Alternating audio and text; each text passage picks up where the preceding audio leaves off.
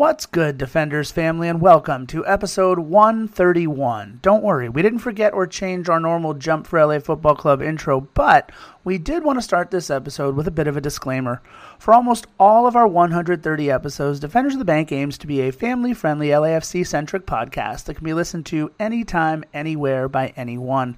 However, this episode, episode 131, is a little different. For this episode, we have our good friends over at FCFC Podcast, Slim, Spice, and Dweez, on for a solid hour and a half chat about all kinds of fun stuff for part 2 of a double pod we started over on their platform. We want to warn you that this episode contains some swears. Not from me, mind you, your friendly neighborhood scarf, but definitely from the boys over at FCFC and from a very giddy and happy to do so Philly.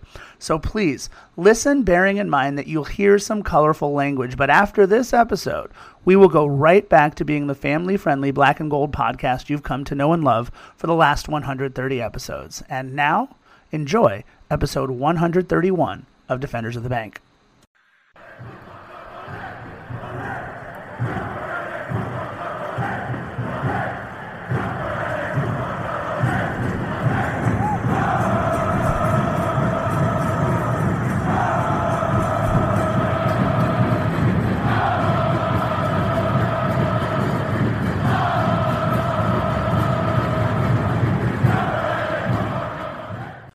What is good, Defenders? Welcome to episode 131 of the most LAFC podcast on earth, now heard in 74 countries around the world.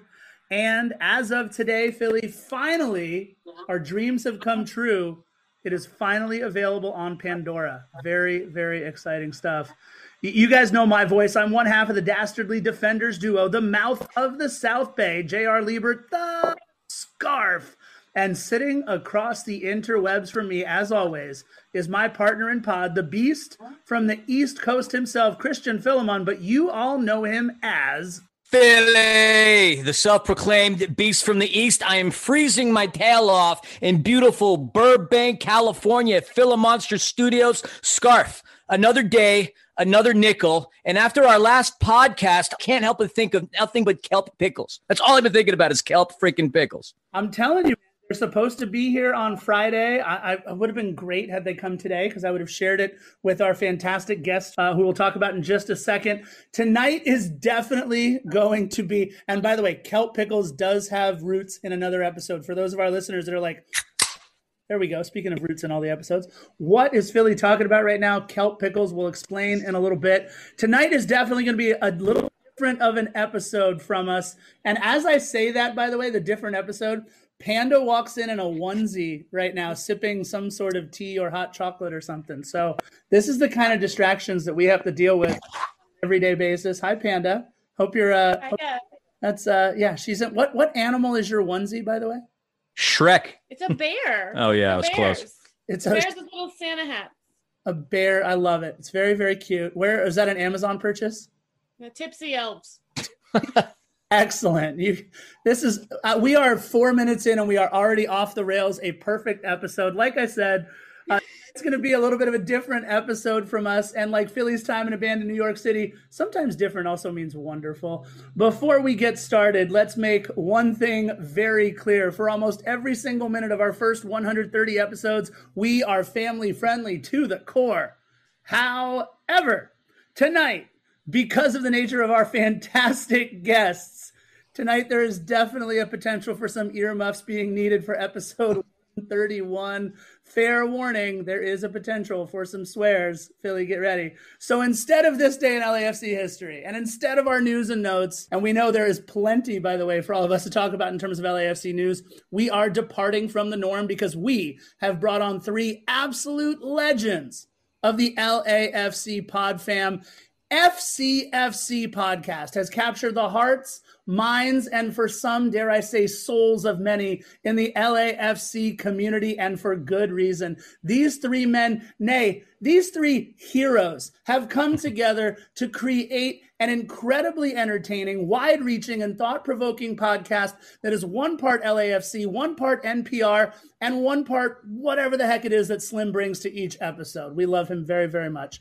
Tonight, for episode 131, we bring you the second half of a podcast that started over on their platform. Please make sure to check out the first half with them taking the lead. It is not nearly as big of a train wreck in the first 5 minutes. We talked about all kinds of stuff on their pod, including hidden gems around LA to check out during quarantine. And by the way, like I was showing Dweez, I bought the book. Thank you for the recommendation on the book, Wild LA.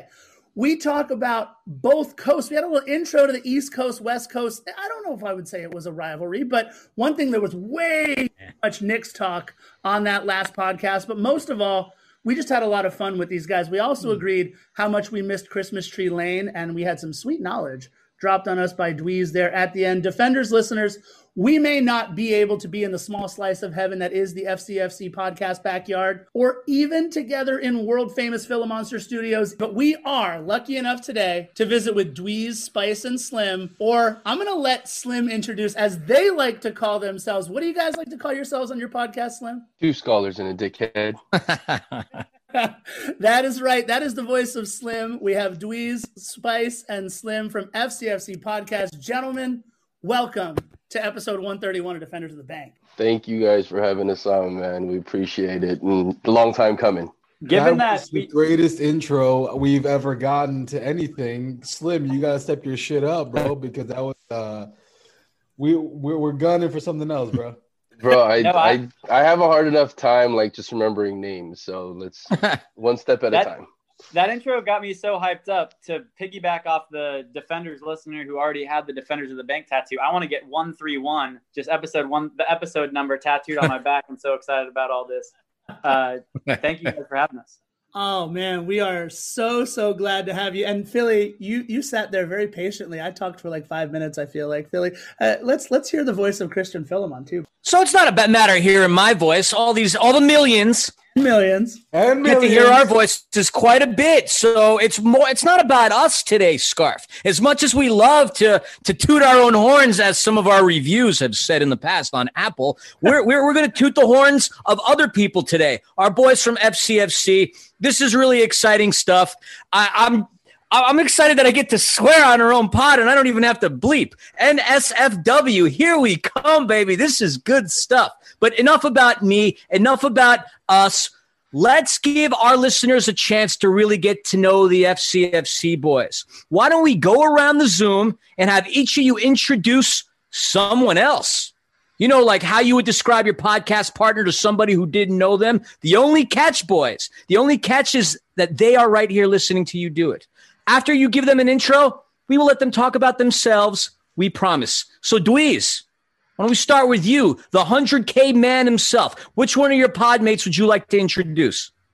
I gotta hit Slim first. I gotta big up Slim right now.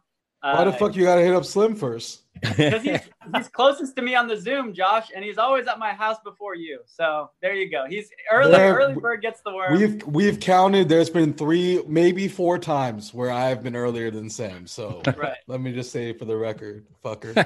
This is great, guys. We're getting the cuts. I'm sorry. Go ahead, Dweez. More on Slim's column for that, but Slimothy. Right down here below me on the screen with the green screen backgrounds for all the wild internet videos he does on his private channel, exclusive Patreon content, or it might be OnlyFans. I'm not really sure which, but it's one of the two.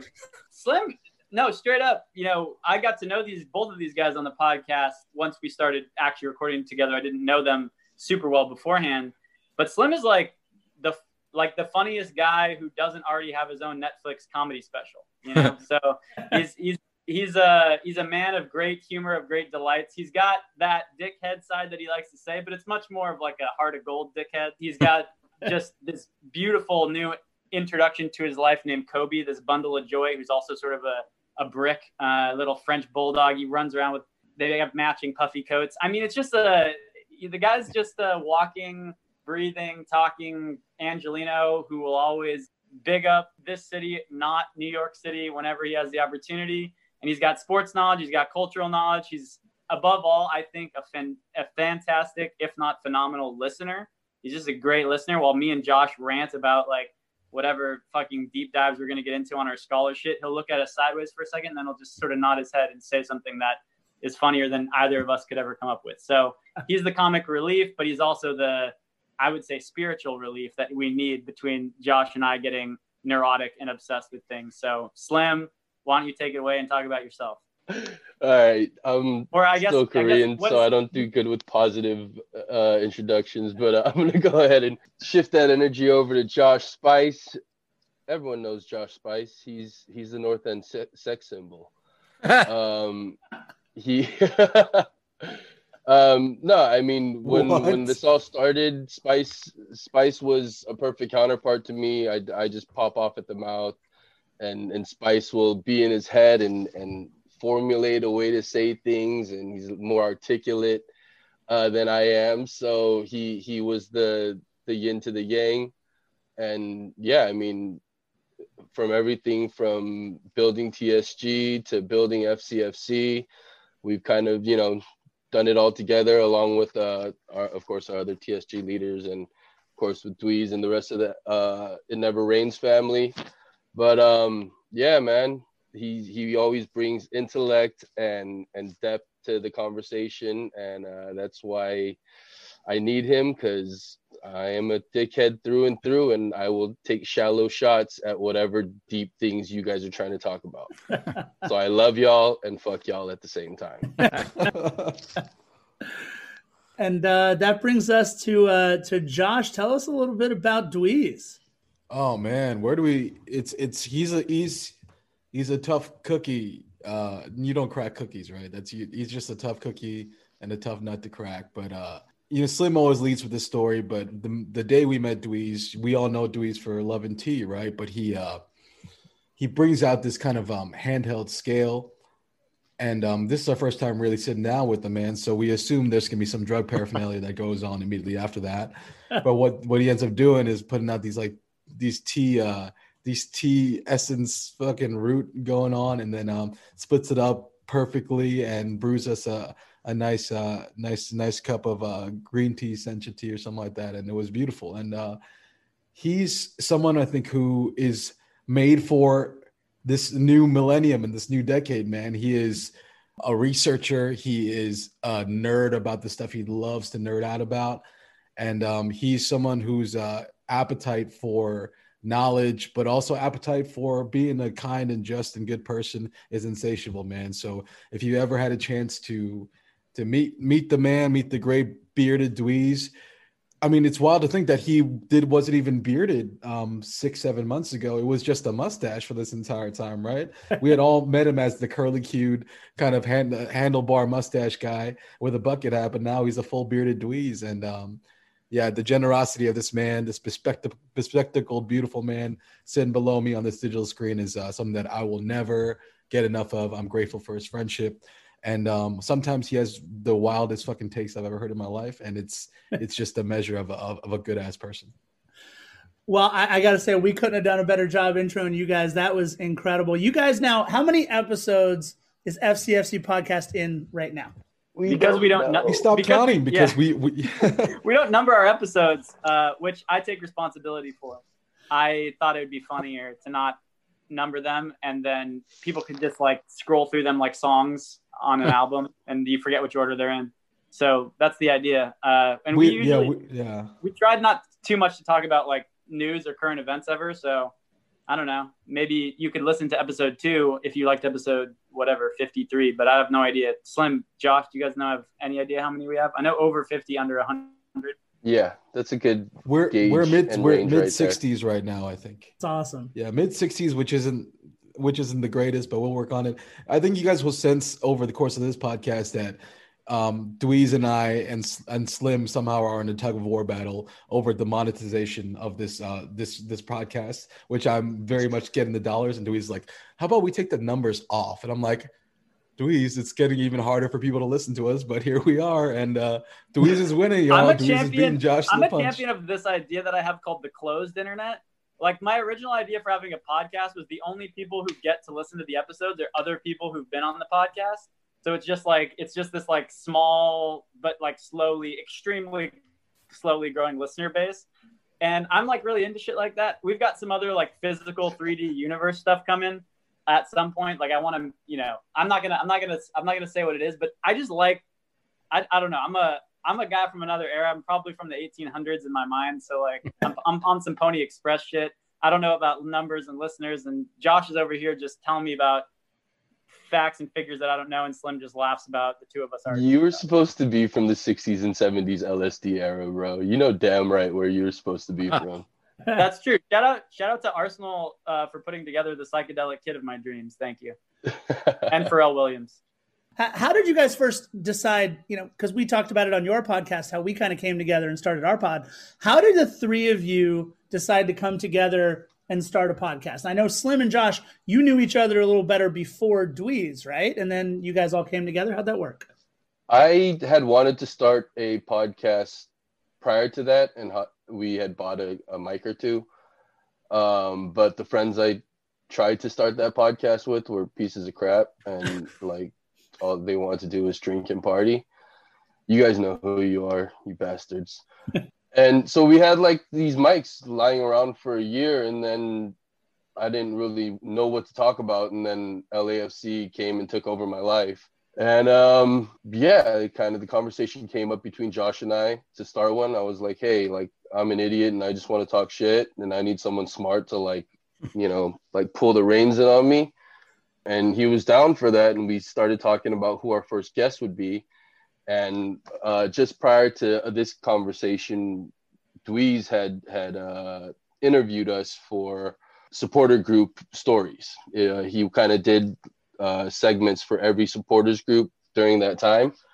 And, you know, like we were talking pre-game, like at Beer Belly's patio. And, you know, there weren't that many questions asked. We just kind of gave the basic gist of who we were and like what we wanted to stand for, and, you know, that we were still a growing community. And Dweez kind of went into research wormhole mode and like wrote like this 5-page like history lesson of Koreatown, as well as like, you know, these people that are forming the supporters group called Tiger Supporters Group. And we were like, yo, let's get into that guy's head because he's fucking nuts. And like Tim Burton nuts, you know what I mean? Just like crazy but beautiful. And from there, yeah, we approached Dweez and asked if he would be down to do the podcast. And he said, hey, I'm actually about to start a podcast with Ryan Wallerson and Josh. Damn, I forgot his last name. Josh Gross. Called The Season Pass, which is still going right now. Yep. Instead of interviewing him, we were like, hey, why don't we do a podcast together? Because I think I have enough dickhead energy for 2 scholars. And and then from there we tried to record once in Dweezy's house in the kitchen area, dining area. But it's a lot of wood floors and all that, so our voices were a little echoey. So we decided, hey, why not try, or Dweez said, why not try recording in the backyard? And, you know, there was the background noise, and Sean, Dweez's little brother, listened to the audio, and he kind of was digging the background noise, you know, like that you kind of felt like you were in the backyard with us. And yeah, I mean, the rest is history. We've been through rain and dusty winds and everything back there together. That's awesome. We started our first 5 episodes at a child care center, literally in the office of a preschool. So there's nice. No, but when you're trying to interview El Catrin Muerto and Gary Gold, meet us at this child care center in West LA so we can record. That's not weird at all. So let's talk. What do you guys do when you're not recording FCFC? Josh, Dweez, Slim, what is your real life mild mannered alter ego doing? Shit. Okay. Sorry. I usually don't cuss this much. I think I'm nervous, y'all. But looking my idols in the face, and even with the Islanders jersey, Phil, you look mighty fine tonight. That's good. You're partial to blue and orange. I mean, you're a fellow Knicks fan. That's what it is. You're not so bad yourself, sex symbol of the North End. That is false, by the way. That's not a Jew. I can think of many more who deserve that title before me. But if that humility is working for you, ladies, my DMs are open at Josh Spice. You know where to go. But let me say, with that said, let's talk about my workforce life. I work in advertising. I work in marketing. Sold my soul a long time ago. But I grew up. It was probably in high school or college. But I would save these ads, man. I'm a Yankee fan, unlike Phil, so I'm a winner in some capacity. So I would get these Yankees season books. You know, these Yankees. It wasn't a match day program. It was like a year program. And then I would, these are high quality paper. I'd save all these old Adidas and Nike ads. And by the time I got to high school, I realized that, damn, there's a man behind the curtain writing these things. I was like, how do I do that? How do I become part of that? So when I went to school, when I went to Syracuse to get my undergrad, I wanted to figure out what the hell advertising was about, and ended up on Madison Avenue with an internship. And right now I'm doing some marketing for Mitsubishi Motors. I've been a gearhead for the last 7-8 years. I think I might just die as a gearhead. I might work in this automotive industry for the rest of my damn life. So if you want an oil change, you want to know about what car to get, don't ask me, because I actually just write the tweets for money. But I do that for full time. I might be doing that for the next couple decades. And I'm pretty happy where I'm at right now. Nice. TBH. Nice. All right. Dweez, what about you, my man? Yeah. So what they were talking about in terms of writing the supporters stories, that's part of what I do is I write things. I guess that's all of what I do. I talk to people and then I write things down. Sometimes it gets published with my name on it, and other times it gets published with somebody else's name on it. So I have a healthy balance. Sometimes it tips depending on size of budgets and things like that. But I write for, in the words of Jay-Z, I'm not a biter, I'm a writer for myself and others. So, I do the ghostwriting thing, which was a strange sort of world that I stumbled upon now about 8 years ago. But I sort of wrote my way sometimes for fair amounts of money and not fair amounts of money through college life until now. So over the last 12 years or so, and fortunate enough to live abroad a lot during that time. The flexibility of a writer's schedule is such that you create your own hours and all that, and I can work from anywhere. So all that's good. But then when LAFC came along, about a little over 5 years ago now, or I guess 6 years ago, it was the first time in a while that I was like, maybe I should stay in my ancestral homeland of Los Angeles and see what transpires with this team. And so I did do the spell as a proper sports reporter. I've been a music critic for sort of my entry into writing was through rap music criticism and writing about hip hop, which is still a huge part of my life and my soul, although I listen to quite a bit of jazz now. And I don't know. Otherwise, I just try to drink as much tea as possible in my spare time. I hope one day it just takes over and I never have to write anything at all, and I can just drink tea all the time and talk to my friends, which incidentally is what we do on the podcast. So it's kind of the story. I love it. We're going to get into your tea drinking a little bit later, my friend. Slim, what about you? You are the third up on this panel here. I am in cannabis distribution with a company called JC Rad. We push a brand called Next Green Wave. It's a fun, laid-back industry. I wouldn't say necessarily the most organized industry, but it's definitely been fun to be part of a new industry that's booming. Other than that, I like to watch shows on whatever streaming platforms, and this dog that I just got is taking over my life, but it's great. That's about it. I'm in quarantine mode, y'all. What is there to do? It's 2020. Nothing matters.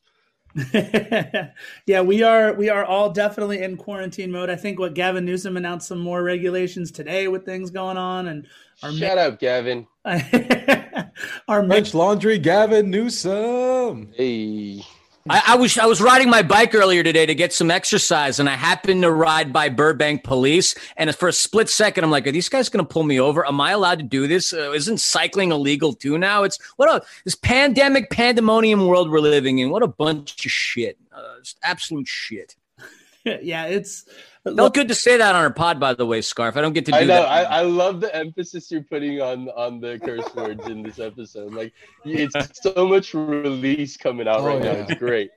I sense the venom within every syllable. It's incredible, man. I love the English language for this. I never heard the H hit so hard in shit.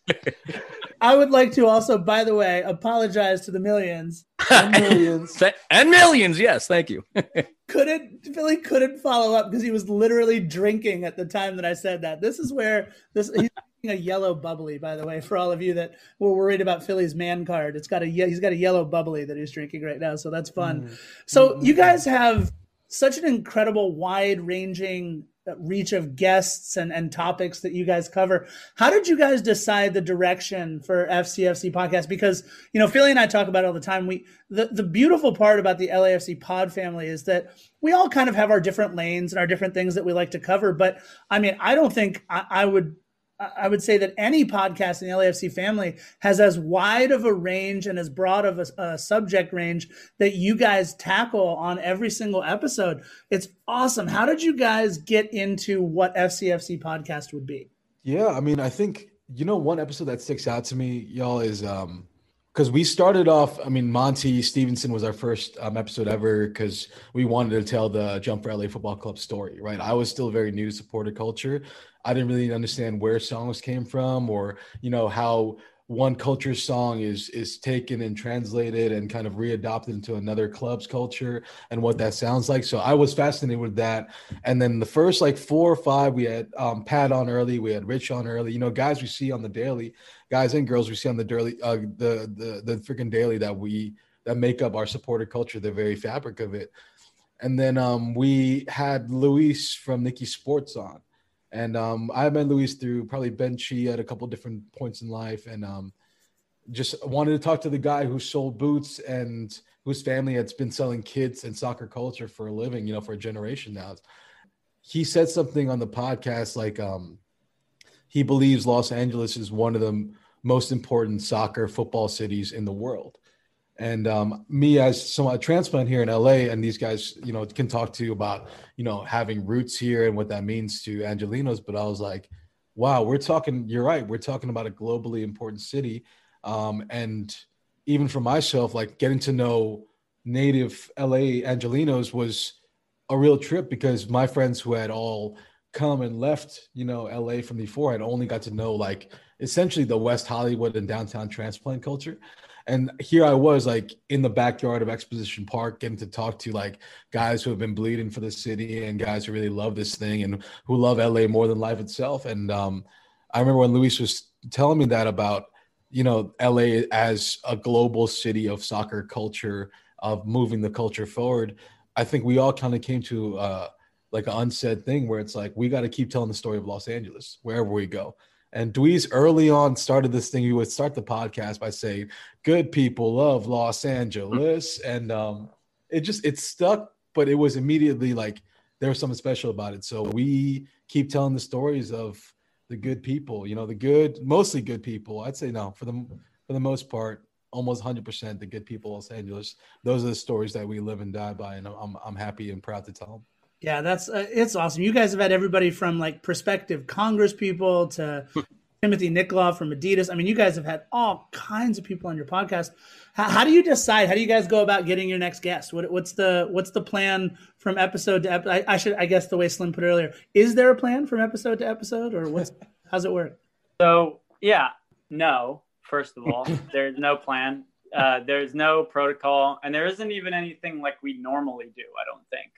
Personally, for myself, it's all about selfishness and whatever we're currently interested in, or I think I mentioned a little bit about traveling and living abroad I probably have somewhat of a attention problem, and wanting to go see new things, always see what's around the corner, explore, adventure.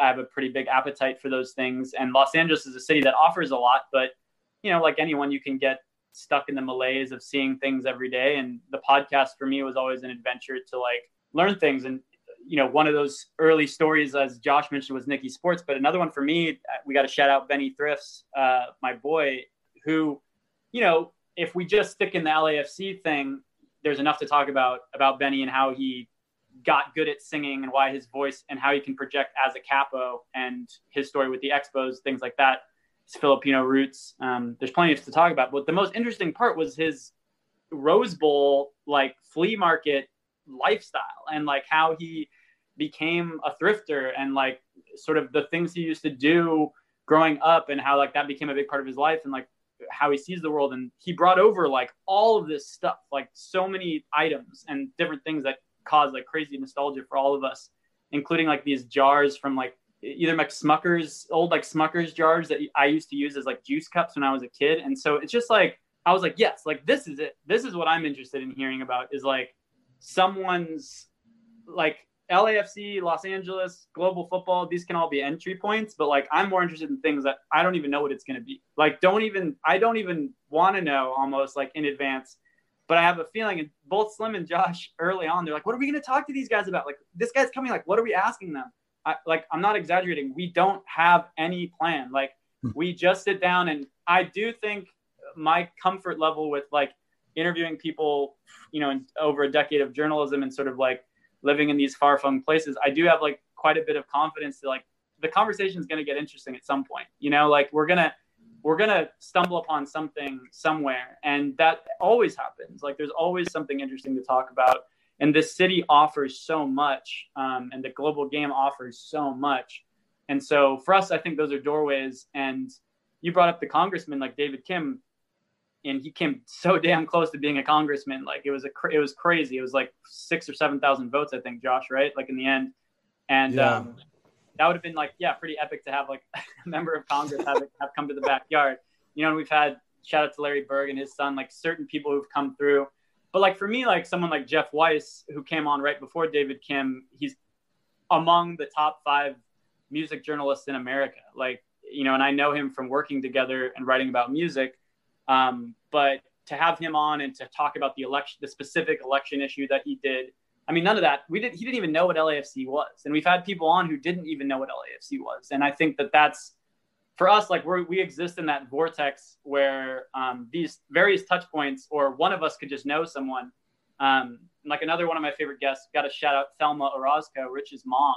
Yeah. Who came on the pod. And like, I mean, the first time I met her, I was just like, I have to have her on the podcast. Like she didn't ask. She told Rich that she was a listener and for Slim to watch his mouth. But when I first met her, I was like, please come on. Like this would be so cool. And so we've had her on. We've had a buddy of ours, Pierce, and his father on. So these like, parent, children, so I'm just like, and I can't wait, of course, to have the defenders on and get into even further strange aspects of yourselves that, your podcast might not always have room for.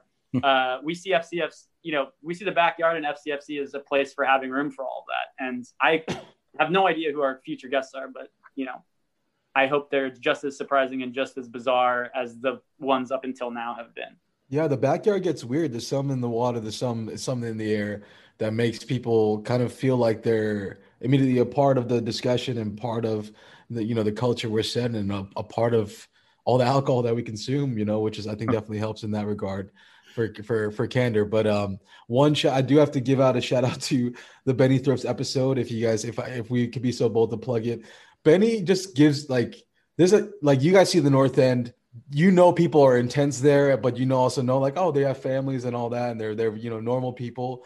Benny is like kind of a superhero to me. Like there's one point in the conversation where he told me that we're talking about the quality of the smoke that we pop, all the colored smoke that we pop in the air after a goal or beginning of the game.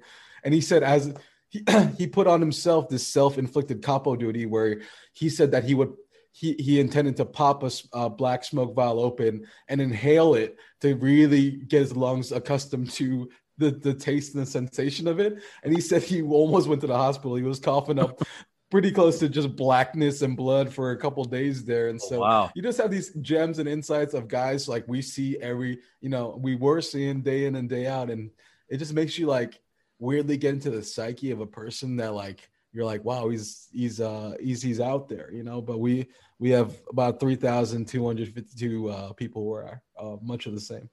Do you guys have a hazing ritual or something you do with each of your guests? Like we used to pop shots of mezcal and blast Motley Crue. Like, do you guys like make your guests drink Hennessy, or like, is there anything that you prep your guests with? Like anything that's consistent episode before you hit record?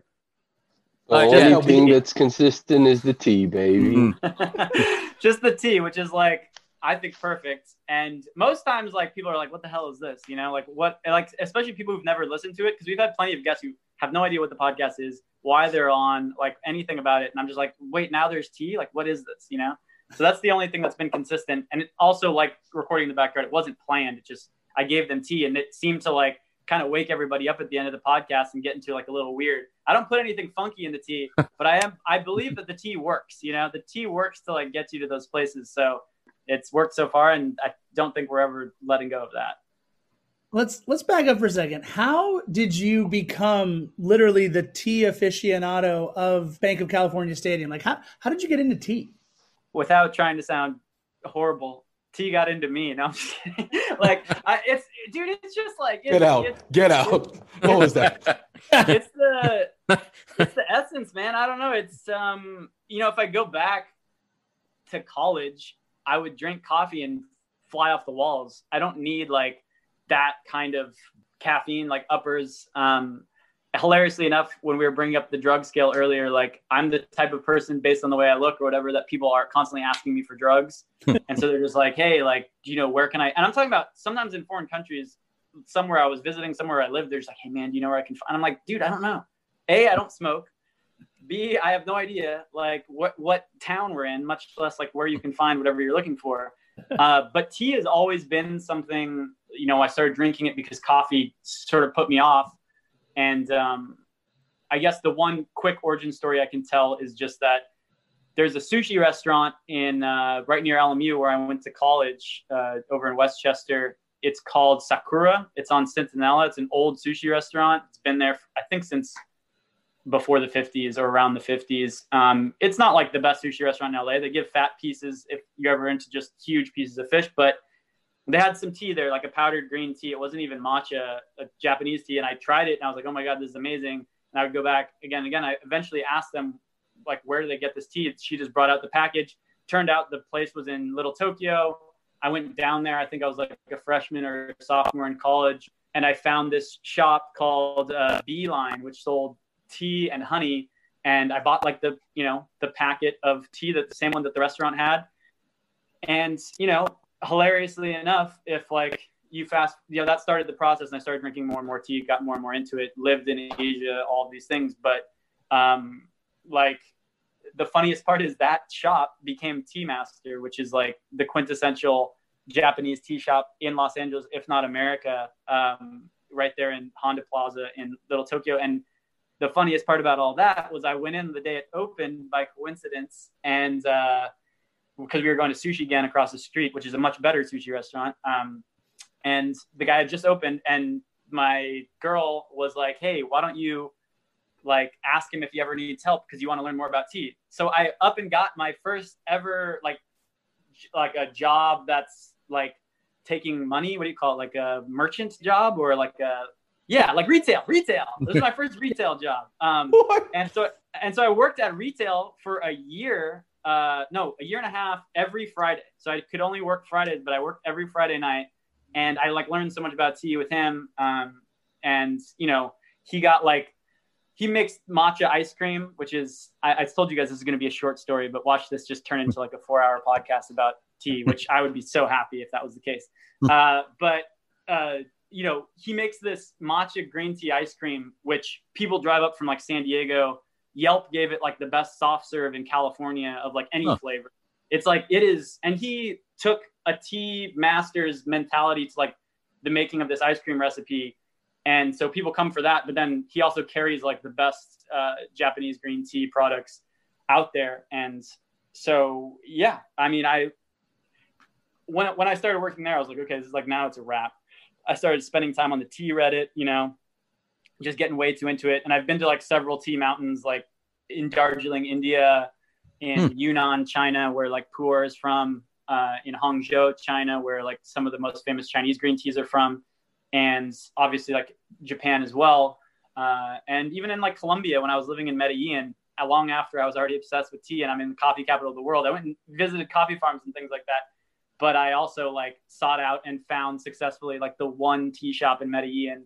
And I still have this strainer that I bought there, like, which, I'll always bring with me. So tea is the second most drank beverage in the world.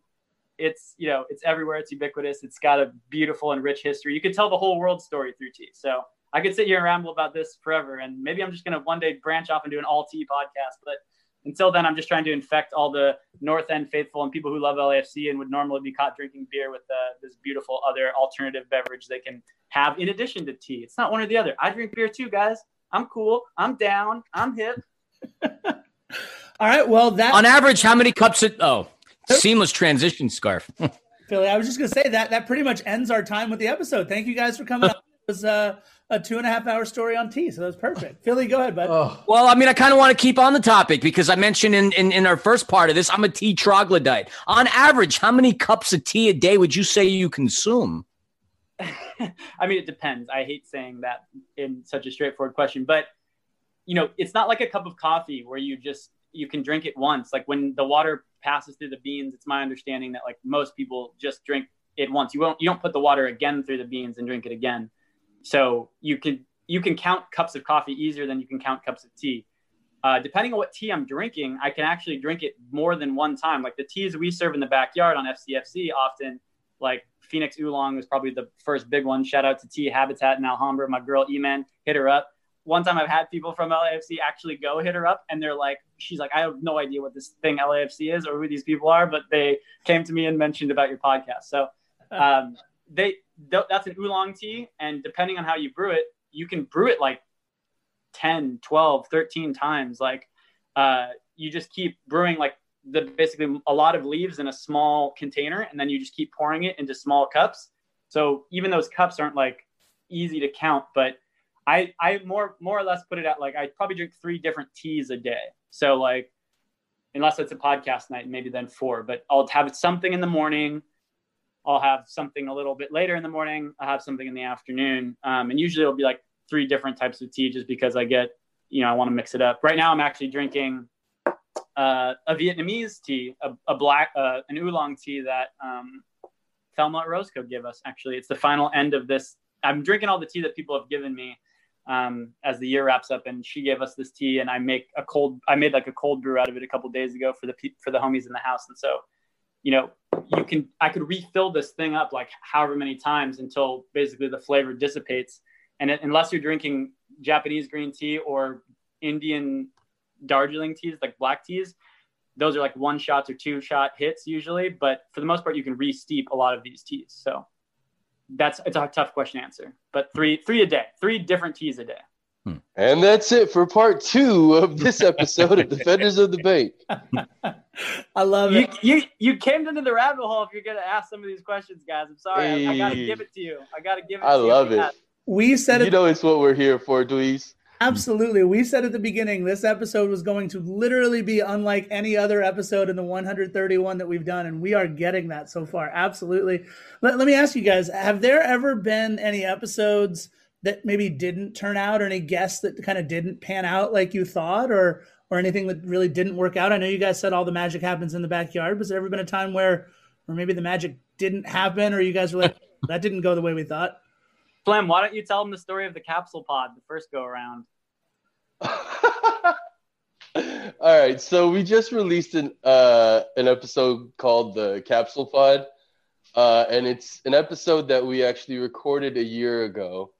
And in the beginning of the episode, like we said, there's no structure to any of this.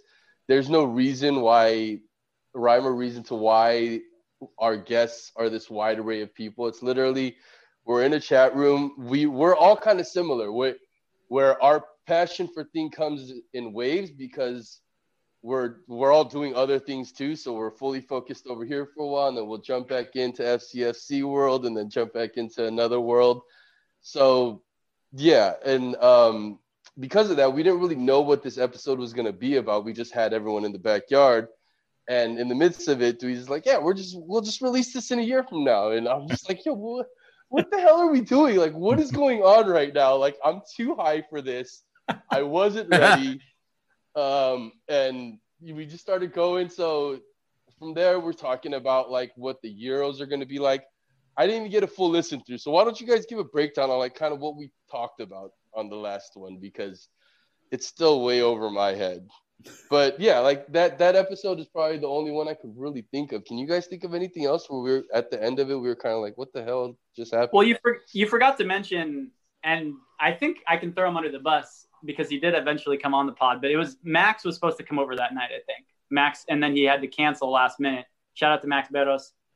He was going to come over to the backyard. He and I had like talked a lot during, reporting and stuff like that for when I was still writing for MLS. And I was just like, dude, you got to come over and we got to talk stuff. He's like, okay, sweet. And then he had I think he had a martial arts event that night or something that he had to go to. So the guest canceled. And so we were still like, let's just record anyways. And it was like Slim said, but we've had other times where like a guest didn't pan out and we've had to record alone, or we've had to record, we will move it a day, bump it a day, like unexpected things happen like that. But because our podcast is so freewheeling and not, pretty agenda free. And like I've said before, I think you can listen to the Monty episode, about Jump for LA Football Club right now, and it stands the test of time. Like it doesn't need to be, it's not about current events, because we just wanted the story to document the story of him, of Monty, really. And that included the story of Jump for LA Football Club. So I think that you can't really, thankfully we've built into our design all sorts of places where you can't fail, because by design, it's supposed to be somewhat random and haphazard. So when things go wrong, it's sort of fine. But no one's ever had a proper accident, or, no one ever drank too much tea and they couldn't make it home because they were too jittery. I think Slim sometimes can't sleep because I hop him up too much, but that's about it. Everyone else has been, I don't know. I can't think of any other death-defying escapes. We do these things called shotgun pods. Those sometimes get a little off the rails, where we basically just walk around with our cell phone at an event or at some other thing. Like I did one over the course of our trip in Mexico for 4 or 5 days, where, every few days or whatever, I would just start asking people things. Blake from Central was on. I'd run into different people and ask them what they think was going on. Those are even more freewheeling and unexpected. But yeah, even shoving a phone in someone's face, no one's ever punched me or slapped me or told me to leave them alone. So thankfully people have been pretty kind and patient. And for whatever reason, I think it's mostly down to Slim. I think it's Slim's comedy and Josh's good looks that save people from going fucking losing their mind listening to whatever the hell I have to say. So nice. So with the diverse range of guests that you've had, who would each of your dream guests be to have in the backyard? Alyssa Milano. Oh, was I not supposed to answer that? I'm sorry. That was my You don't even have a backyard. And if you do, I've never seen it. I don't. Alyssa Milano. That's great. I would say in the LAFC universe, probably Will Ferrell. It doesn't have to be in the LAFC universe. It could just be whoever. Oh, Snoop Dogg. Yeah. Oh, okay. Oh, for cool. real? Snoop Dogg is the most entertaining human in the world. Damn, you don't think it's because Snoop is on every commercial now, and I have been for a long time. He's a very, very wise businessman. And we're Do you trying feel like to that's get advertising. Yeah, no, I'm saying, but it's for you, it's that's so it makes it's sense. still there. He's it's still Uncle Snoop. I want to get Uncle Snoop on. No, he is everywhere. I want to get my insurance from the general because of Snoop now. It's ridiculous. I was playing one of those little app games on my iPhone because I was bored one day, and all of a sudden he pops up promoting a fucking bingo game. I'm like, God damn, I can't get away from Snoop. He's everywhere. I guess I gotta buy this bingo game real quick. Let's go. What about you, Josh? Who would your dream guest be to have on? Man, we talked about this last time, y'all, but we love our sports athletes and the iconic people they are. It's weird. I think I shook Carlos's hand one time, and that was pretty legit. But it's hard to really look up to guys who are younger than you. So it's we're standing in the last generation, at least for myself, of the guys who are, on their last heave here. But I love Carmelo Anthony. I think about Carmelo Anthony a lot, a lot. Yes, my fellow Orangeman. Yeah, and so I literally had a conversation about Carmelo Anthony this morning, and I bother these guys all the time about Melo time, and I do this thing 3 to the dome all the time to myself. He just seems like someone who commands respect, but also is genuinely who he is, a flawed human being, a flawed basketball player, but one hell of a guy. And so Carmelo Anthony for me, or man, I do love actors and shit too. I think to be honest, it's still like if I saw The Rock ever, like The Rock was the biggest thing in my childhood growing up. And so like I don't freak out about celebrities, but like, my voice would crack and I'd be like, Mr. Rock, like I did just going up to this guy and just thank him, man. I think that's where I'd be. Can you hold my pen in between your pecs? I want to smell what you're cooking. Please, what are you cooking? Let me smell. It doesn't matter what my name is. I want to go to the Smacketh Down Hotel. I'm a jabroni. Oh my God. I want to be your jabroni. Dweez, what about you, my man? It's got to be David Lynch, the filmmaker, who I think there's 2 things that would have to happen to make this good. One is he would have to go to a match. He's obviously now been a long time LA resident. I believe he lives in Los Feliz. He made the movie Mulholland Drive, Blue Velvet. He made the series Twin Peaks, ton of other stuff. But he just made like some of the most wacky shit of all time. So I would just be amazing to like hear him talk about whatever the hell he wants to talk about, literally. But if he got to go to LAFC beforehand and he got to think about Los Angeles in terms of LAFC and whatever he just saw, to hear him describe or try to understand or wrap his head around it, like taking him to a game in the North End and then bringing David Lynch on the podcast, I think that would be probably peak of like the rabbit holes that I could ever go down. And the funniest part is he's obsessed with coffee. And so just the chance to serve him some tea would be pretty good.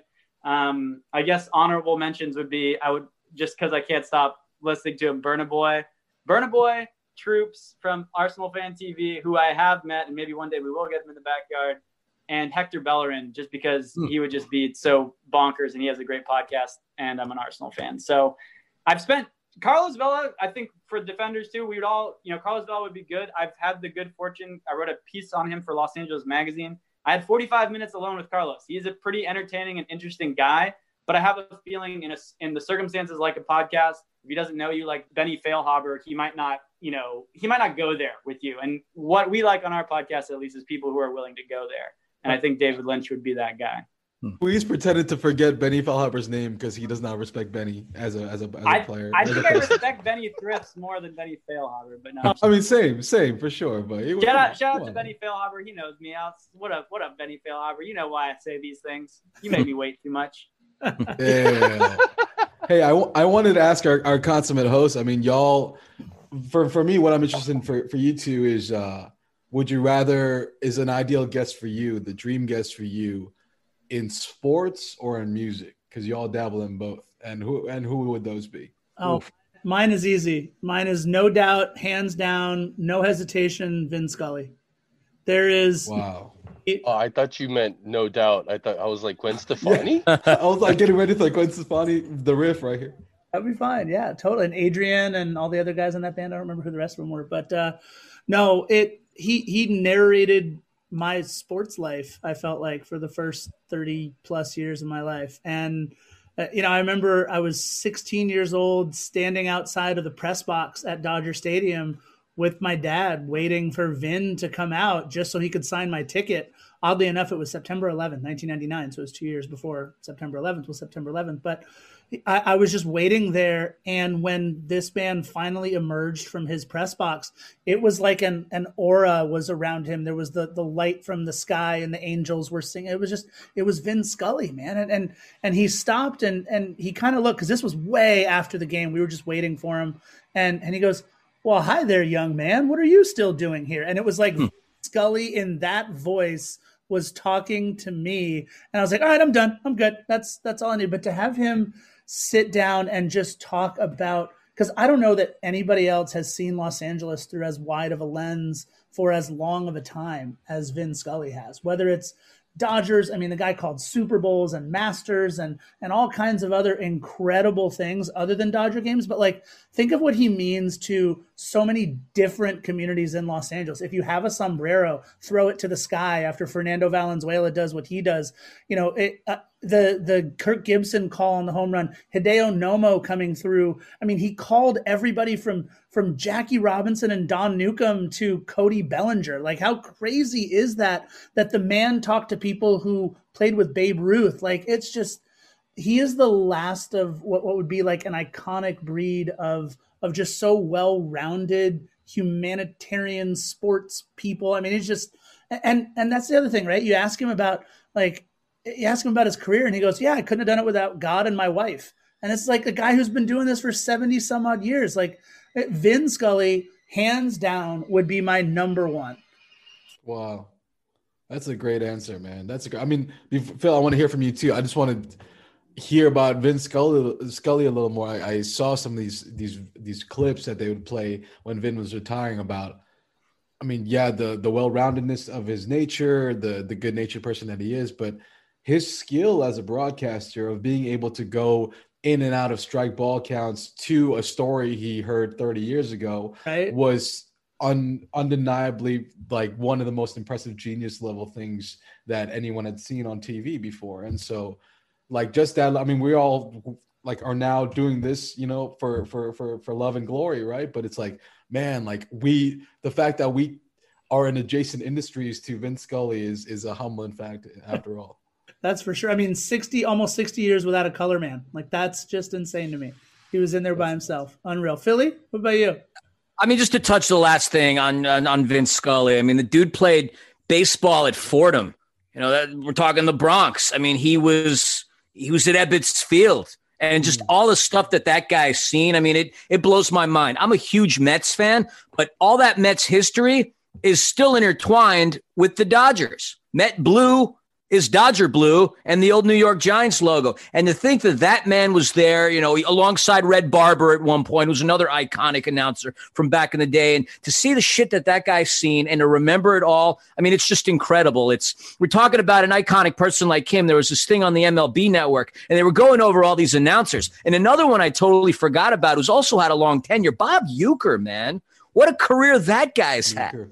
He was on Who's the Boss? I mean, you remember him if you watch the movie Major League. And Scarf and I quote it all the time when we talk about somebody missing a shot. Just a bit outside. I mean, we're quoting Bob Uecker, you know, right there. But I mean, as far as like who I'd want to have as a guest, it's funny that you should pick somebody who talks about sports because, I mean, I had two people, one in music, one in sports. I really appreciate people that are passionate. I say it all the time. I like to hear things that have mustard. I need energy. That's just the way I am. I am a naturally caffeinated human being. And some might say, yeah, I'm loud, I'm obnoxious, but when I'm talking, you know I'm talking out of from my heart. I'm not making bullshit up. And somebody who I've always admired ever since I was a child, another sports guy, I love Dick Vitale, man. I mean, here's a guy who just goes nuts talking about the games. I mean, you went to Syracuse, you know all about Dickie V. I mean, you kidding me? He's a diaper dandy, baby, a primetime player at the PTP. And his story is really cool to me because it sort of parallels my life in a weird way. So he started working as an accountant. I'm a financial advisor, so we'll just call it numbers. Unfortunately, he had his realization and he did something about it. I'm still stuck in finance 15 years later. But he went into his office one day and he's looking around and he's seeing all these miserable fat bastards just unhappy with their lives. And he's like, I got to get out of here. He ends up getting a master's degree in teaching, coaching high school basketball, coaching the University of Detroit, coaching the Pistons, getting fired. And then out of nowhere, he just happens across this broadcast gig. And I mean, the rest is history. I couldn't imagine watching college basketball without Dick Vitale. And there's certain people that you come across, like the Crocodile Hunter, a totally different genre, but a guy who was passionate about what he was doing. And you can feel that. And for me, a guy who who loves sports, who loves music, who's in a punk rock band, who somehow sold out and got into finance. Like, I'm always looking for that way out. And seeing these people enjoy their lives and doing that thing is really cool. So I would love to chat with Dick Vitale. But if we're going to talk about music, and, they say be careful when you meet your idols because they may disappoint you. I would love to just get pissed drunk and chat with Liam Gallagher from Oasis, because we could chat about the Premier League all day long. I'm a United fan, he's a City fan. We could just go to war on things. We're both passionate about the Beatles. Like, I love John Lennon more than I love the Beatles. To me, the Beatles are great. John Lennon is the man for me personally. So I would just love to get pissed drunk with Liam Gallagher and just shoot the shit on a microphone. That would be my dream guest. I like that. I don't know if y'all know this, but Liam Gallagher has become something of a freaking straight male fashion grunge icon in these past couple of years because of all these old photos of him wearing the Stony and stuff come out. So you might see a Liam Gallagher tifo come out not too long after this. We'll see. I'd lose my freaking mind. I might just run onto the field and jump into the North End at that point. So let's talk about you guys. FCFC Pod in 5 years, in 10 years. What should we expect? What are the dreams, goals, aspirations? Are you guys still going to be doing this in 5 years, or what's happening? International shotgun pods. I like it. Yeah, you know what? Rich came to the backyard not too long ago and asked us, rich questions, which is like, where do you see yourself? What do you want from this? Who do you think you are? Kind of thing, And you know what? I think on the night of, I was telling him something like, oh yeah, we just want to be like telling the story and doing it responsibly and like having fun. I mean, afterwards I was sleeping on, I was like, man, I would really love to get paid to travel and record interesting football stories across the globe. So, I mean, our dream still is like, we had, Tway and Ty, kind of the part of the Henry Wynn equation of the beginning of the club.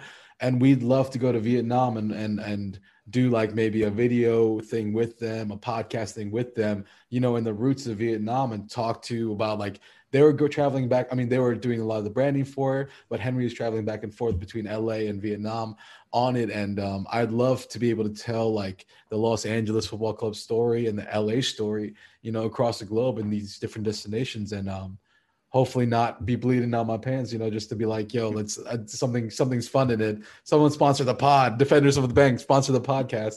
And that's kind of my dream for it. If we get more than that, I really feel like I get to talk to my friends every, once a week. It's my most consistent relationship other than my one with Jesus. So this is, it's welcome in my life. Now, here's the thing. You guys are famous for kind of not going down the LAFC rabbit hole, but we got two bastions of the North End. We've got Dweez, who literally writes about soccer for a living for many years of his life. So let's get into a little bit. We're only about an hour and 10 minutes into the podcast. Might as well hit up some LAFC stuff while we're at it. You guys know that we kind of jokingly / seriously call ourselves the most LAFC podcast on earth, just for fun. And we had an interesting 2020 season, you guys. It was as up and down and as 2020 as anything could possibly be. And, something that we would certainly want our listeners to hear is the unfiltered opinions of, as you guys like to call yourselves, two scholars and a dickhead. I think it'd be fun to get your insight, your thoughts on a couple of different topics. So we're going to throw out a couple of LAFC things for these next couple questions. And we want the no holds barred, we want the FCFC podcast opinions on these things. And I'm going to start with a player who is near and dear to many people's hearts in LAFC, Brian Rodriguez. How do you guys feel about the season Brian Rodriguez had and everything that happened in 2020 with him? Slim, take it away. I mean, I would say good, not great. He's doing a lot of great things, but it's not what we need him to do. It's kind of like bringing in like a 7-footer and all he wants to do is like pass the ball from the perimeter. It just doesn't, you know what I mean? So yeah, I mean, he's still doing good things, but like we need him to do what we brought him here to do, and that's score some goals and, but yeah, I mean, he's still creating a lot of opportunities, so I can't be mad at him. And if you asked me this a couple months ago when you know, like COVID didn't like break my spirit for being angry at players. Like I probably would have been a little more angry, but right now like I try to think of being their age, like that anywhere from 19 to like 28 and not being able to do whatever the hell I want to do. Like I'm old and washed, so I'm like, cool, this is great. But like those guys got to be like going batshit crazy. So, you know, it's I think the season pass brought it up in one of their episodes. It's kind of, you know, an unexpected thing, but it's kind of what you get when you kind of have the young squad. It's harder for them to stay mentally focused. So, you know, I've been saying it for the past, I want to say 4 months. It's 2020. Nothing matters. Who cares? Chalk it up to what it is, and let's do something different moving forward. Hey, no team played more minutes of players under 22 than LAFC this year, and it wasn't even close. So I feel what you're saying on that. Let's talk about another favorite of the Defenders of the Bank podcast family, and I know easily the next kit that Philly is going to cop at LAFC HQ. Oh shit! That would be Papel, Andy Nahar. How do you guys feel about good old Andy Nahar? Dweez, go. Dweez, go. Spice is just shaking his head. Yeah. I mean, it's unfortunate, right? Like Omar Gabber. Yeah, right? We wanted to see what these guys had. We wanted to know more about how they'd fit in the LAFC system. The dream for Bob for a long time, John as well, has been to have the outside backs be able to get forward and come back and be able to just hit you with so many different combinations of speed on those wings that the attacks would continue to be relentless and people could track back. I mean, we didn't ever see Andy Nahar. So, you know, I don't know how much when it comes to injuries and, you know, someone now later in their career, it's like, I don't know how much to fault him. I don't know how much to fault 2020 at just being the specter of all things evil. Sure. I think it's just unfortunate we didn't get to see him more. I'll always remember Omar Gabber. In some of the games that he played in preseason and different things, like watching him play, there was always this moment of anticipation. You just wanted to see what he could do. And I think you have that a little bit with Nahar. And he was supposed to bring a lot of that experience too. So it's too bad we didn't get to see more of him, I think. I get the feeling that we're being this is the politically correct, beautiful answer as Dweez, as a good fine gentleman will do. I get the sense that y'all have what I really think something too. to say. That's also what I think. I know. So I'm going to let Philly go on Andy Nahar for just a minute here. So, I mean, it gets announced. He's training with the team February 11th, the same exact day we trade Walker Zimmerman. Yeah. Okay. Rookie of the year back in the day, DC United. Okay. Honduran International. Okay. Guys played in Champions League. But then you start doing a little bit of homework on him. And then you start to see his injury list. Vroom. It's like a Derrick Rose like sheet of injuries. And this is he was 25, 26 at the time, sustaining all these injuries. There was a year in between training with LAFC, and then the last time I think he played overseas in Belgium, if I'm not mistaken, that he actually saw some playing time. So, you know, we get $1.25 million in allocation money. We trade.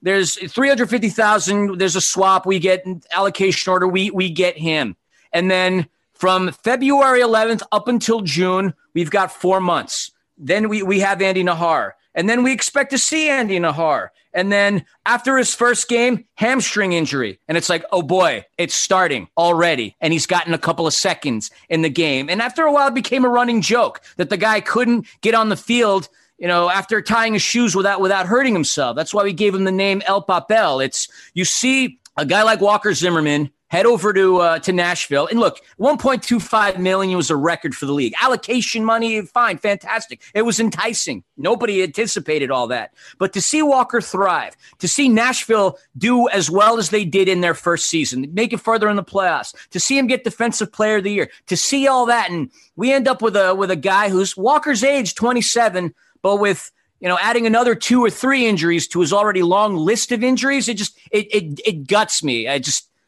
I don't obviously hate him as a human being. No, I mean, if I ever saw him on the street, like I'd still say hi to him. But fact of the matter is, like, yeah, we might have gotten $1.25 million in allocation. We might have only spent, given away $350, might have netted $900,000, but it cost us a hell of a lot more as far as the season's concerned with that back line that we had. I mean, that's my take. It's wasted roster spot. Let's put it that way. And the proof was already there. When you tear up a bunch of ACLs, it's not even the physical limitations. At that point, it becomes mental. You're like, shit, am I going to get hurt today? I might have to take it easy here. I'm starting to feel my hamstring a little tender. After 5, 6, 7, 8 sequences of this, you might have it physically, but you're going to lose it mentally. And again, the guy couldn't cross into the pitch without hurting himself. The last time he played, what did he make it, a whole 10 minutes before he gets carted off again? Come on. I think it was actually 7 minutes. And I rounded up. Here's the thing, too. We traded the defensive player of the year, the guy who was a legend now in Nashville, and he was so great for the team. Who can forget a fist pump at the end with the LAFC and like how he just brought everybody together? Look, we haven't made many bad moves in our young club's history. We really haven't. I mean, look, we know the Andre Horta move didn't work out. Obviously, Andy Nahar, Omar Gaber, but at least we're taking big swings, right? I felt like this was a big swing in the wrong direction, but it was a gamble. Yeah, it was. JR, I think that's the best way to put it. And when the trade, I mean, yeah, if we're talking Nahar, Zimmerman, which, I feel like they're sort of mutually exclusive. I don't think they had a lot to do with each other, but Zimmerman, that move was the biggest roll of the dice in LAFC history, apart from getting Carlos Vela as the DP. And we talked about that, like the day it happened in the press box. We were just like, this is a huge gamble. And it's obviously a gamble that did not work out in LAFC's favor, for sure. I totally agree with you, Philly. Oh, let me ask you guys, what were you doing when you were 16 years old? Were you scoring goals in Major League Soccer and signing professional contracts like Christian Torres? Like it blows my mind how quickly the academy produced frontline players, especially a guy like Christian Torres, who, oh my God, we're talking playoff game. You're starting because now we have no Danny Musovski and no Diego Rossi, no Brian Rodriguez, obviously no Adama Diomande and everything else that Christian Torres at 16 years old is our guy on the front line. And he played really well this season. I was super happy to see the way he played. What are your guys' thoughts on not just Christian, but even, we got to see Eric a little bit out there. Man, is he a tiny dude? Someone's got to get him a cheeseburger in the offseason. We didn't see a lot of Tony Leone, but what are your guys' thoughts on the academy kids?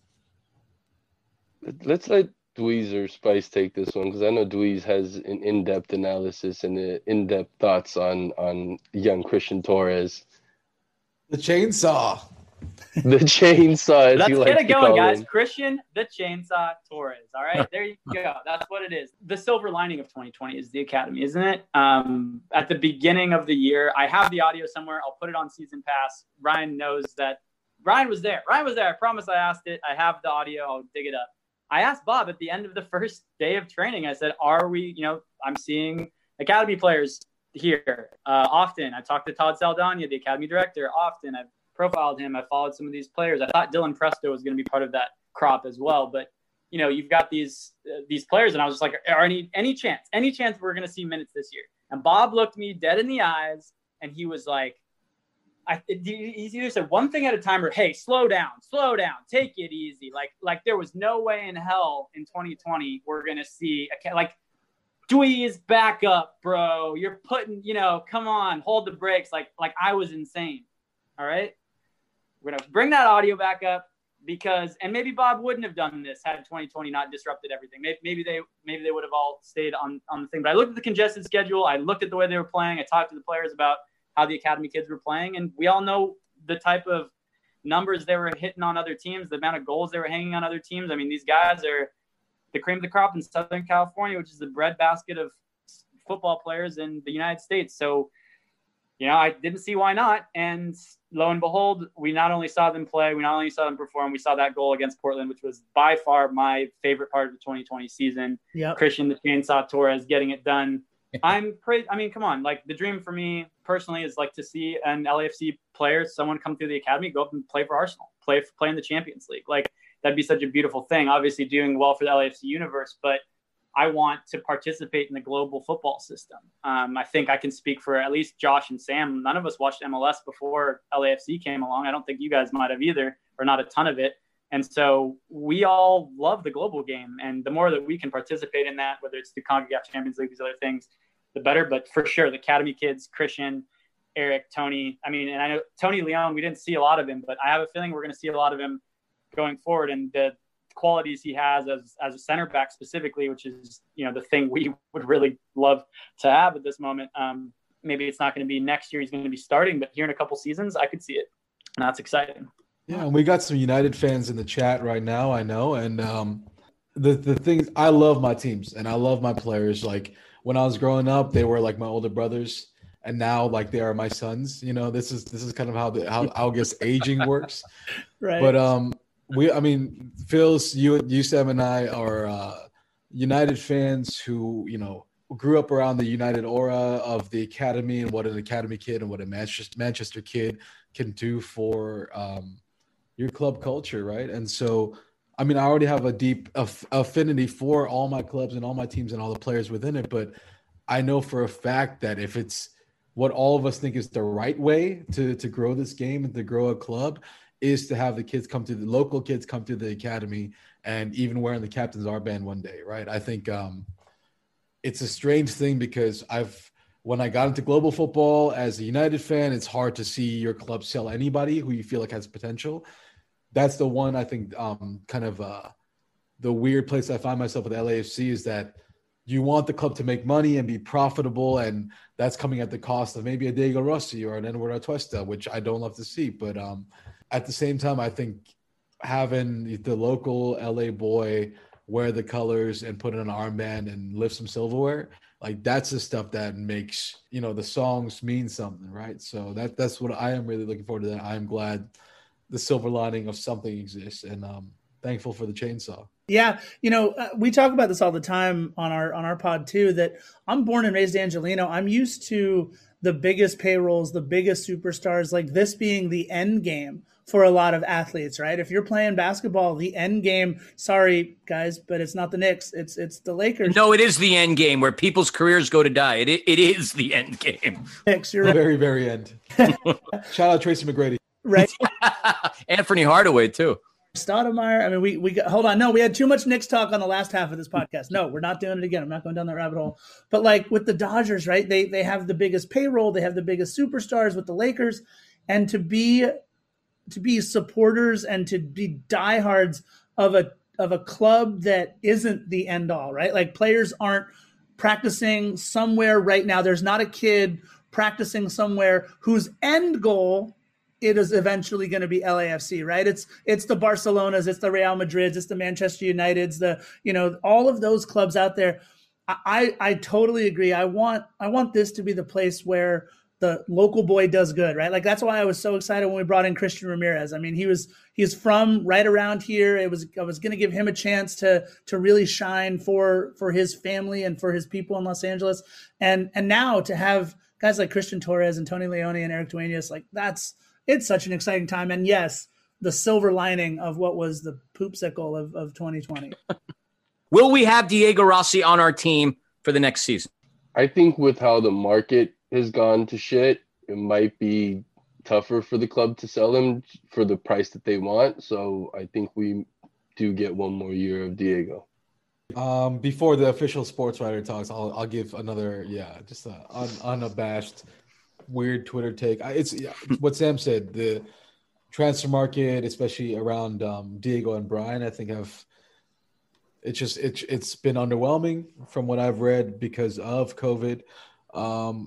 And also, I hate that we are on a different calendar than all of European football, and it's because like we could sell somebody in the middle of our season, and that's more likely because of where the European calendar lands. And so, I see a Diego Rossi mid-season exit, a summer exit, more likely than a January one. I think the club holds out for a little more, but at the same time, like I'm just counting my blessings with Diego because like I see a golden goal scorer, we all see a golden goal scorer, and now the world sees an official golden goal scorer at the ripe age of about 21, 22, and so I don't think he's here in the black and gold for that much longer. Yeah, I mean, both of what they said is true with regards to the market and regards to the summer. And if you listen to Season Pass, you know we don't do a lot of hot takes on there. We try to keep it straight-laced journalism, 30 minutes. But for the sake of the Defenders pod, I will just throw in this other X factor in there. Depends on who, let's get Juan Pablo Angel on the phone. Let's get John Thorrington on the phone. It depends on who they got up next, who's on the docket to replace Diego, because they might be willing to let him go for maybe less than ideal price, maybe a COVID rate in the summer if they have someone ready to come in, someone that they really feel good about, because, like we said, replacing a Golden Boot winner is hard. Carlos had a pretty major injury. There's no guarantee he's going to become another Golden Boot winner. So I don't know if you can afford to let Diego go unless you're feeling either pretty great about the money, pretty great about your replacement, or both. That's kind of my take on it. Yeah. So obviously we're going to follow our players. Let's just say we lose down the road. We lose Atuesta, we lose Rossi. Now I'll use the example of a Miguel Almiron. I would imagine there's a fair amount of people within Atlanta United that started paying attention to Newcastle. I would imagine there are a fair amount of people from the Vancouver Whitecaps that all of a sudden started paying attention to Bayern Munich. And I'll start with you, Slim, if Diego Rossi happens to go to Manchester City, you're going to get yourself a Diego Rossi jersey? No. All right. An answer I would have expected. Dweez, Diego Rossi goes to Tottenham. Do you buy a Diego Rossi jersey? I certainly do not. As I'm wearing my Arsenal kit right now in anticipation of the derby this weekend, I would wish him well. Just like I wish Son well. I think Son's an incredible player. I wish that he scores 7 goals and the other team always scores 8 against Tottenham. But no, there's no way. I don't think I would ever buy, unless I think my own blood would have to be on Tottenham for me to ever even look at a Tottenham jersey with any sort of thing not disdain. What if it was Christian Torres? Would that be a difference? Ooh. I wouldn't buy the jersey. I would still wish him well, but I wouldn't buy the jersey. No. Fair enough. Basically, for what you're asking, like, you don't buy the jersey, but you also don't unfollow them on Instagram. Is kind of the level we're at. Fair enough. Spice, I mean, you're same question. I don't know if you heard it the first time. Any of our boys goes overseas. Let's just call them anybody. Rossi, Atuesta, and you're a United fan. Let's just say they go to City. You cop the kid or no? I will cop the Diego Rossi official energy drink. I will cop the official Diego Rossi action figure. I will not be copying anything in that shade of blue on that other side of Manchester, because we all know Manchester is red. It's a tough question. I am looking forward to, let's say Diego goes to Serie A, Ligue 1, even the Bundesliga. I would love to cop a kid out of that, but not with some if it offends previous alliances. To Slim's point, if Diego Rossi is scoring goals like crazy for Man United or Man City or Tottenham, I think we're all watching those highlights and respecting the man, right? But we're just not putting on the kid. Sure, fair enough. I like collecting kids. I probably would. No, Phil. The thing for us, okay, we're all big national team guys, right? Phil, you're a German team guy. Scarf, I found out that you're an Italian team fan, and so we all feel that for the Korean national team for Slim and I, right? And luckily enough, I mean, Ji-sung Park was why I became a United fan and why I stayed a United fan. I'm glad that Son didn't happen at a City or a Liverpool, because I can watch him and, unabashedly be like, yeah, sure, it's good for Tottenham to have good things sometimes. Thank you for Michael Carrick and thank you for Dimitar Berbatov. Like it's that kind of relationship. But now there's a rumor that our wonder boy, the golden boy of last year's U20 Olympic World Cup, he's been rumored, Lee Gang-in from Valencia is rumored to go to City, and now all these feelings are arising where I'm like, this is not supposed to how it's supposed to happen. There should be only one team that understands global football strategy and tactics, and that's Manchester United. I don't think we're that anymore. So we'll probably see more of these, and hopefully we'll have more of these horrible scenarios come into play. But I'd like to think that we'd have one of our boys play at United at Old Trafford one day. That'd be unbelievable. That would be real cool. Let me ask you guys real quick your thoughts on the the Champions League upcoming with Cruz Azul, and then most likely a date with Club America if we get past Cruz Azul. Those are. You don't think Atlanta United's got a chance to beat them, Scarf? Come on. I do not, but I think that LAFC can catch lightning in a bottle once and get past Cruz Azul on any given Sunday, right? So what do you guys think about our chances in the Champions League, both with Cruz Azul and then if you guys think we'll get past? That team, that LAFC team that beat Leon, fresh off of possibly, I'd say, one of our worst defeats in history at Leon in Leon near Guanajuato, our favorite place, Luis. Sam wasn't there. He had a prior engagement he couldn't be there for, but that's another story. But that team that beat Leon at home in LAFC, I think, was one of the best LAFC squads I've seen in my life. Where we are 9 months from now, I don't.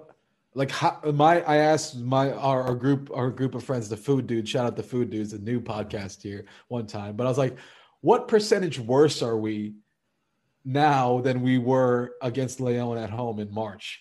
And those percentage points look real scarce and look real scary right now because the way that we finished our season, and I know Seattle always kind of has it out for us, but I don't know. It's terrifying. I did hear from the Mexican homies, the big Liga MX homies, who say Cruz Azul loves to choke. So I'm banking on that. Right. As a team that's not great in the playoffs, I'm banking on that. But also, I don't see the same team on the pitch that I did against Leon, and that's terrifying. This is within one calendar year, y'all. The MLS season is brutal, but the 2020 calendar is really wrecked us. Yeah, it's going to be interesting to see who we put out there, too, because we've got a lot of different roster workings going on right now. You know, we've got some people that, as far as I understand, everybody's eligible except for, and Dweez, you might have a little bit more of an insight on this. Everybody's eligible except for those guys who become free agents on like the 13th, right? So that's like Jordan Harvey,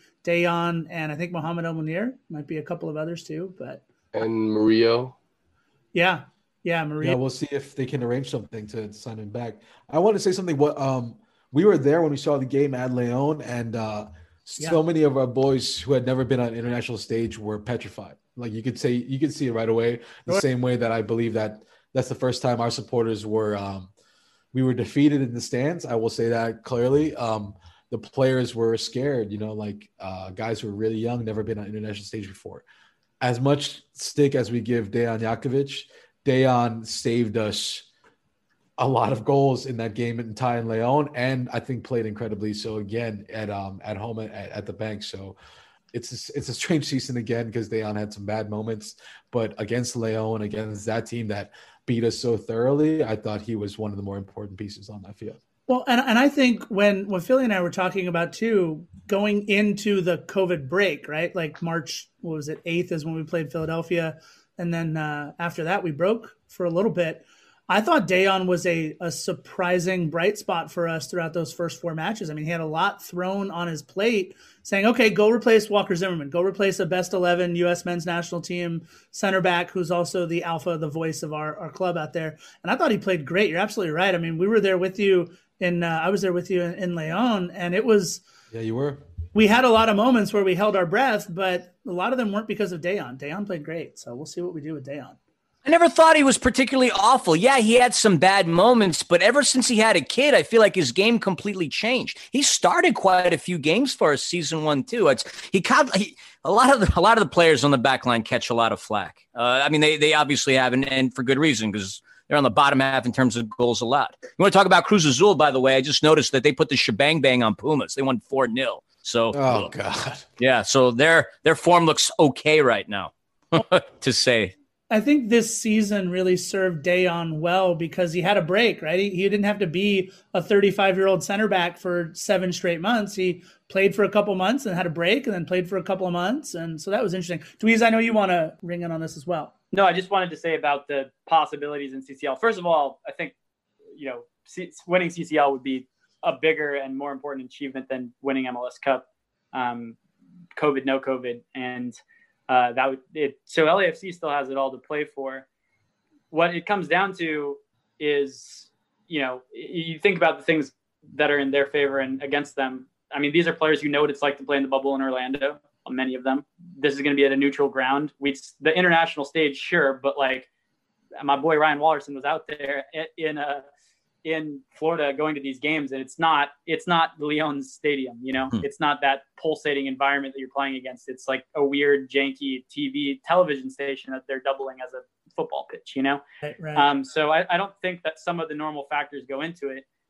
And the benefit is, I mean, barring other COVID and other restrictions, is LAFC could have a much stronger roster for this than they had for the playoffs, right? Yeah. So I think that their chances are better. What is strange is there is going to be this in-between period where I believe some players like sort of kind of have the option to go and play or not, even though their contracts, you know, may or may not come from LAFC or someone else next season. So that's going to be sort of weird. I'm going to put this one a lot on Bob Bradley because it's his job to have to prepare these guys to go do this. And he's had maybe not other seasons like this, but he's had this whole season to sort of prepare for the many things that can go wrong. And he's also been to the bubble. So I think LAFC, if they have their guys and nobody is lost to COVID or other reasons, and this tournament goes ahead as planned, I think that they'll beat Cruz Azul. I'm not sure if they'll make it all the way. It depends, I think, on the intactness of their roster, but they have a very good chance to win that tournament. And people are definitely discounting them because of what happened in the playoffs, which I think more things were hindering LAFC in that than might hinder them in this. So we had a rant with Philly early on. Now we got a hot take with Dweez. That's a big one. I like it. LAFC over Cruz Azul. We feel the same way here on Defenders. So I can't wait. It's going to be a lot of fun. You know, we're only an hour and almost 40 minutes or so in with you guys. Thank you guys so much for joining us. We want to end with talking about one of our favorite things. Let's end talking about, it's the holiday season, you guys. We just celebrated Thanksgiving. We've got Christmas or Hanukkah or Kwanzaa or whatever celebration that you celebrate over the holidays, and then New Year's. Let's talk a little bit about your beverages of choice this holiday season, whether you're watching, soccer and football, just chilling at the crib. Obviously, none of us are going anywhere anytime soon. We're going to be at home on lockdown, whether it's with our significant others, our family, whatever it might be. So we'll go around the room, and each of you, if you don't mind, please give a recommendation of a beverage for all of our listeners, for the millions and millions. Our listeners out, please give us a beverage recommendation of your choice for this holiday season. For beers, I always go for a Golden Belgian, anything above 7.5%. Something where 2 pints is a head change. For the seltzers, we newly discovered Corona seltzers. I drink the shit in the running for top seltzer out there. So they had a hit because everyone was calling COVID Corona at the beginning of this year. So shout out Corona on switching it up to seltzer. And for hard alcohol, if you're going tequila, it's the holidays. Splurge a little, get some Clase Azul. And for whiskeys, splurge a little, get a little Macallan 12. There you go. Keep it gangster, y'all. Yeah, you and I are kindred spirits on the Goldens, my friend. Well done. Yes, sir. All right, Josh, what about you? Okay, so there may be a chance I get to, fly home and safely see mom and dad, eventually after getting a rapid COVID test. And so my mom is a savage and will make many fat jokes. And so I'm trying to cut a little bit of the beer drinking as of now. So I've been enjoying, and Sam, I can't afford the Clase Azul right now, so I've been going with the Costco tequila. I don't know what it's called, the Kirkland brand. It's great. It gets me to places. The beer I was drinking right before I realized my mom would make fun of me and my weight would be and fat shame me. You're canceled, Mom. If you hear that, you're canceled. We're canceling you. I love a good Franciscan, another Belgian for you. So nice. It's a beautiful thing. I love it. And a tall boy, go to beer garden, support local bars when Emperor Newsom opens up again. We'll see. And by the way, shout out to Josh's mom. We know you're a longtime listener. We thank you for listening to the podcast. So she doesn't even listen. She doesn't even listen. Shout to out fat shaming. It's the only form of shaming that's still allowed right now. You know what I mean? Dweez? Yo, yeah, you already know it's gonna be tea. Look, say a fun alcohol one, bro. And a tea. Doesn't your brother run a brewery? Come on, you weirdo. Let's go. Yeah, he does. He sure does. But does he run? Wait a minute. I didn't know that. What brewery does he run? My older brother owns a brewery. He owns the best brewery in Salt Lake City. I'll put it out there. Nice. Yeah, it's a good one. If you're ever up in Salt Lake for an away day, go to Fisher Beer. Apparently Nick Raimondo goes there all the time, but apparently he doesn't play for them anymore either. So that's good. So I would say that you should drink tea. Tea is excellent at all times of the year, especially holiday season. Go to Tea Master. So they've got the fucking killer, the best latte of your life. Their matcha latte, hot or cold. If you want a hot drink, you're feeling the chills of LA. And they also have like a seasonal Nadeshiko latte, which is a sort of like ground aged tea that they whisk matcha style and put it into a latte. Those are excellent. Tea Habitat. Get all your oolongs in. Drink those oolongs hot. Drink them while they're hot. If you're gonna drink liquor, some liquor that I always think this time of year really just brings out the best in all of us is just have a little bit of whiskey on the rocks and watch the holiday depression melt away slowly.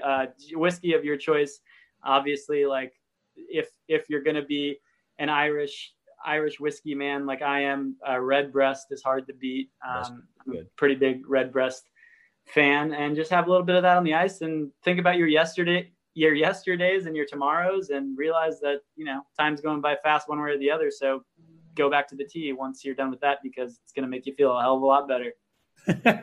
Philly, what about you? Any recommendations for the holiday season for all of our listeners, my friend? Dude, you come over to my house weekly. You saw the 10 new bottles of scotch I recently came across. The Ardbergs, the Lagavulins, the this and the that. The one thing I don't have, oddly enough, and Slim reminded me, I don't have Macallan. I need some more Macallan in my collection. I have a Macallan story for you all. So there's a restaurant in Burbank called Castaways. And basically, we went there. They had this little bar area that they just redid. They made it a speakeasy and all the other stuff. So we went. We had all their different craft cocktails. And we had a good time drinking. And it was the end of the night. We're talking to the bartender. We're like, hey, is there anything different that we haven't had yet? And he goes, well, I got this bottle of Macallan. I think, 25, I think it was. Macallan 25. I'm like, yeah, I love Macallan. Let's open that. Let's drink that. Let's have a good time. About 2 minutes later, the manager of the bar comes up to me and goes, hey, Christian, here's my business card. I don't care what is going on. I don't care if we're packed. Call me. I'll get you and your friends in, no problem. About that time, I started shitting myself. I realized, oh, my God, what the hell did I just order? I thought, how much can this shot of this Macallan stuff be? I'm like, Panda, quick, go to Bevmo. Find out how much this bottle of Macallan costs. Her jaw drops. At that point, I'm like, oh, shit, I did it again. I did something fucked up again drinking. And so the bottle itself at Bevmo, of all places, was $1,800. I'm terrified at this point. Terrified. I'm like, how much is this 2-ounce shot of Macallan going to cost me? $300 for a 2-ounce shot. I should have told the manager I was ready to wash dishes. I was ready to wash dishes. Long story this is short, why you always got to say the year. You always got to say the year with Macallan. Yeah, I mean, I was so effed up at that point that it didn't matter. I'm like, Macallan, yeah, sure. I'm thinking in my head 15. Meanwhile, they obviously, are serving me shit from an $1,800 bottle and charging me $300 for a 2-ounce shot. So in my long-winded roundabout way, as we always do on the pod, Scarf, Scotch and Macallan, my drink of choice. No beer. Beer gives me gout. That is true, and the object for Philly this holiday season is to avoid the gout. That is for sure. So, hey, can I put you guys on blast and maybe do something a little uncomfortable at first? What am I about to say right now? How about whenever we all get vaccinated and we're good to go back in the bars, a little FCFC Defenders. We are at the bar together. We do something for, I don't know, fucking charity, or we get fucking drunk. I don't know what it is, but we all go out there and we have a drink with Philly and JR and go out there and I don't know. We've wanted to do a live podcast from a bar or from a brewery for so long, man. And I miss those things so much. I feel like just Phil, when I heard you talk about Philly just talking about ordering a drink at a bar, I was like, damn. That's Right. incredible. Like there's something we can do with the pod fam. There's something we can do with We'll, FC. we'll revisit that in Defenders. We'll revisit that in 2022 when it's allowed, bro. It'll be the 1 month. 2026 1 capsule month. episode. Let's fucking go. I'm in. I love it. I'm down. I mean, a bar? Yeah, sure. We have no shame. We like to drink, as I'm sure you've heard. Yeah, it's happened once or twice, and Josh, there's definitely no reason that we need to hang out with you guys. This was now for those of you that are still listening after about 45 minutes of tea conversation, and an hour and about of LAFC stuff. Look, this came about because the boys over at FCFC were nice enough to ask us to be on their pod, and we said, let's make it a two-parter. Let's do half of it over there, half of it over here. And honestly, for no other reason than we just wanted to sit down and talk with some of our good friends, and we miss these guys so much, man. It's been incredible. For those of you that are still hanging with us, we're almost at the 2-hour mark, but don't worry, we're not going to hit you with a full 2-hour episode today, although we would love to just sit. I know Dweez could tell you one more story about tea and easily crescendo over that 2-hour mark. But I want to hear Cannabis Dispatch stories. I'm sure there's a bunch of good ones there. Not as interesting as you would think. The Defenders After Dark podcast that we've always wanted to do with these guys. You guys, again, we said episode 131 would be unlike anything that we've ever done before, and I'm pretty sure we have been true to our word on that. Dweez, Spice, Slim, it's been incredible to have you guys on. You guys are the best. And again, do me a favor real quick and plug FCFC podcast in your own social media here right at the end so we can make sure the millions and millions here we go of listeners of Defenders of the Bank also become listeners of FCFC Pod. Yeah, you Spice, can. You want to hit them with those?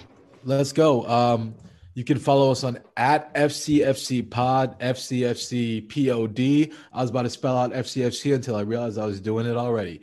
So follow us on Instagram and Twitter. I want to give a special shout out to Alex Cervantes, Edgar Garibay, who are our dear friends who help us on this It Never Rains venture family thing together. Thank you for providing the art and the photography for us always. And follow us there. We'll post memes, but most of the time we'll just post a lot of love around LAFC and the community that we've built. So give us a follow, and that's @FCFC Pod.